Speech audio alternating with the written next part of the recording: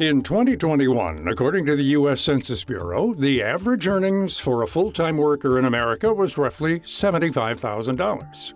While this may seem like a lot of income to some, for others it's not enough to get by. After all, financial stability is relative based on where you live, who you're supporting, and a number of other factors. According to a recent poll by Bankrate, only 1 in 4 Americans currently feel financially secure. Respondents of the survey said that factors like high inflation, rising interest rates, and the threat of a looming recession all fed into this feeling of insecurity. A portion also cited high levels of debt and difficulties in becoming a homeowner. There's no doubt that there's many challenges stacked against Americans right now, from higher prices on food, energy, and travel to stagnating wages in many industries. It can feel extremely difficult to build an emergency fund or contribute to a 401k. Financial advisor Lori Sackler sees this firsthand every day. However, she points out that even if you can save the smallest amount, it's still building towards a goal.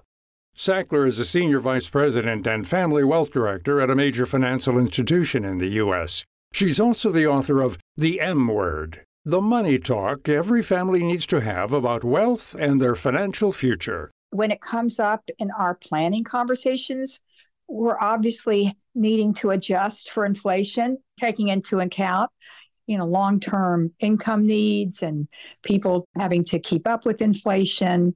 But it's having an impact. And there are a lot of families that are really struggling because of it. The reality is that the market will always dip and climb. Sackler says that too often she sees people wait to put a plan in place until they reach a certain salary or feel 100% confident about the economy. Instead, she presses that there's no time like the present to have these money conversations. Let's give an example. Maybe it's a couple and one is more consumer driven than the other, and maybe the other is the one that's writing the checks and keeping up with the budget. So having that conversation and addressing it between marital partners is really important. If you're going to have to transition through whatever you're going through, whether it's rising costs due to inflation or retirement, which when inflation will have a much bigger impact, probably over a longer period of time, you need to have these conversations with the people who are engaged in this particular transition, or in the case of inflation, who are impacting the family finances because of the inflation. So not an easy thing to talk about, but you literally have to think through what you want to say and how you're going to say it. Sackler recommends going through the who, why, where, when, and how of these conversations before getting started. Maybe there's kids involved also. When is the best time? Certainly not a stressful moment when someone's just walked in the door from work, for example. Or where do you want to have it? Maybe it's quiet evening out where just the two of you are trying to settle into some more intimate conversation. And why is it so important? Because maybe it's interfering with the ability to invest. Put money aside for college. And then how do we best conduct the money talk? That's basically making sure that you understand how to approach this particular person. You want to avoid the hot buttons, and you want to think through what's the best way to communicate to this partner about these issues that you're having. And then, of course, asking for help. That's number 4 in my 5-step process. Really, maybe it's not a good idea for you to talk to your partner, just the two of you. Maybe you want to bring in an advisor or an accountant or an attorney or a third party that you both trust. Maybe it's a really heated topic that you've had disagreements about. Maybe it's a counselor, a family therapist. Once you've made all of these decisions, it's time to jump in. But where's a good place to start? Financial expert Emily Guy Birkin recommends pulling up a past bank statement to see what an average month of purchases looks like.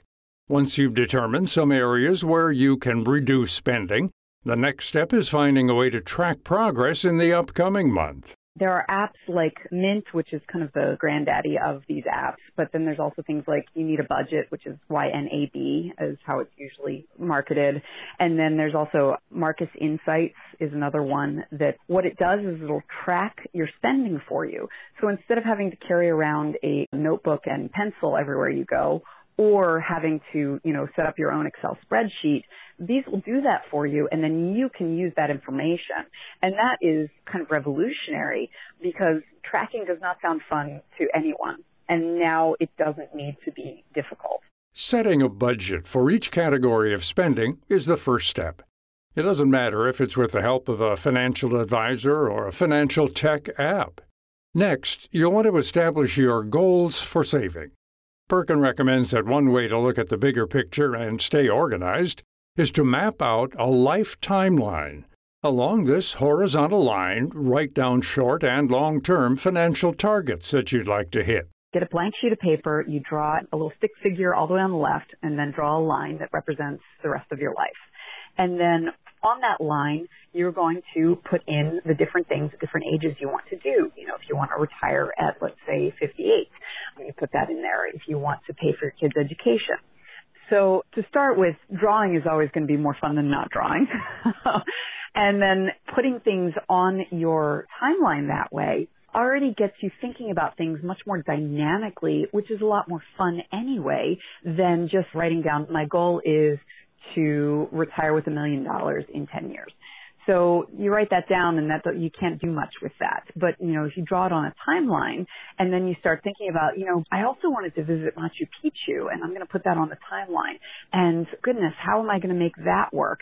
And in order to stay on top of these goals, there's no shame in needing someone to hold you accountable. This can be a partner or a family member or a third party like a financial advisor who you meet with twice a year. Sackler offers up these tips to finding a good professional.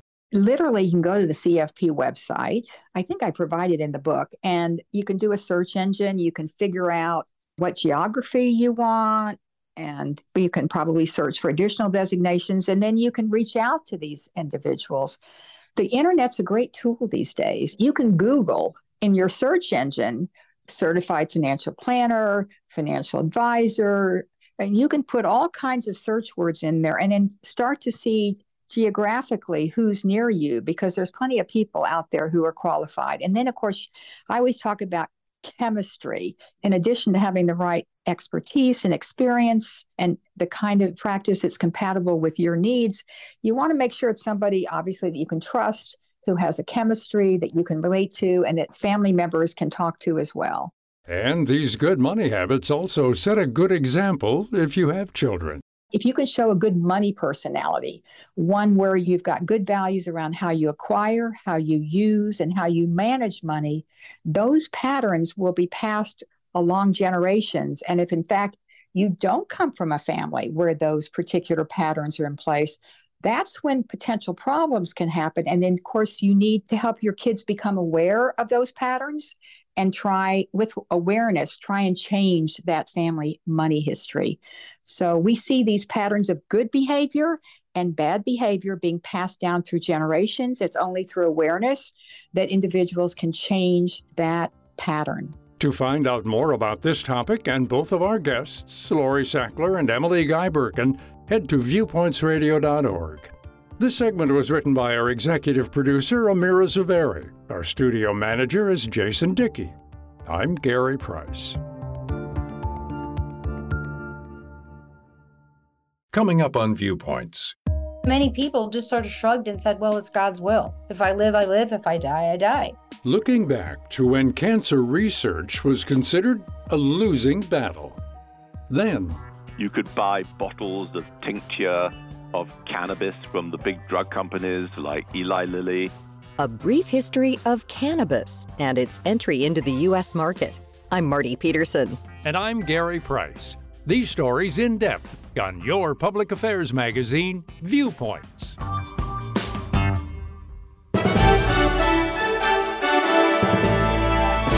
And that's Viewpoints for this week. Follow us on Twitter, Facebook, and Instagram to learn more about upcoming shows and find a library of past programs on Apple Podcasts, Google Play, and Spotify. Plus, you'll always find previous segments and more information about our guests at viewpointsradio.org. Join us again next week for another edition of Viewpoints.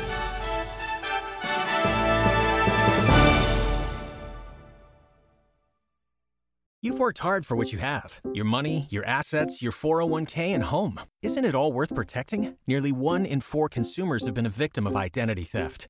LifeLock Ultimate Plus helps protect your finances with up to $3 million in reimbursement.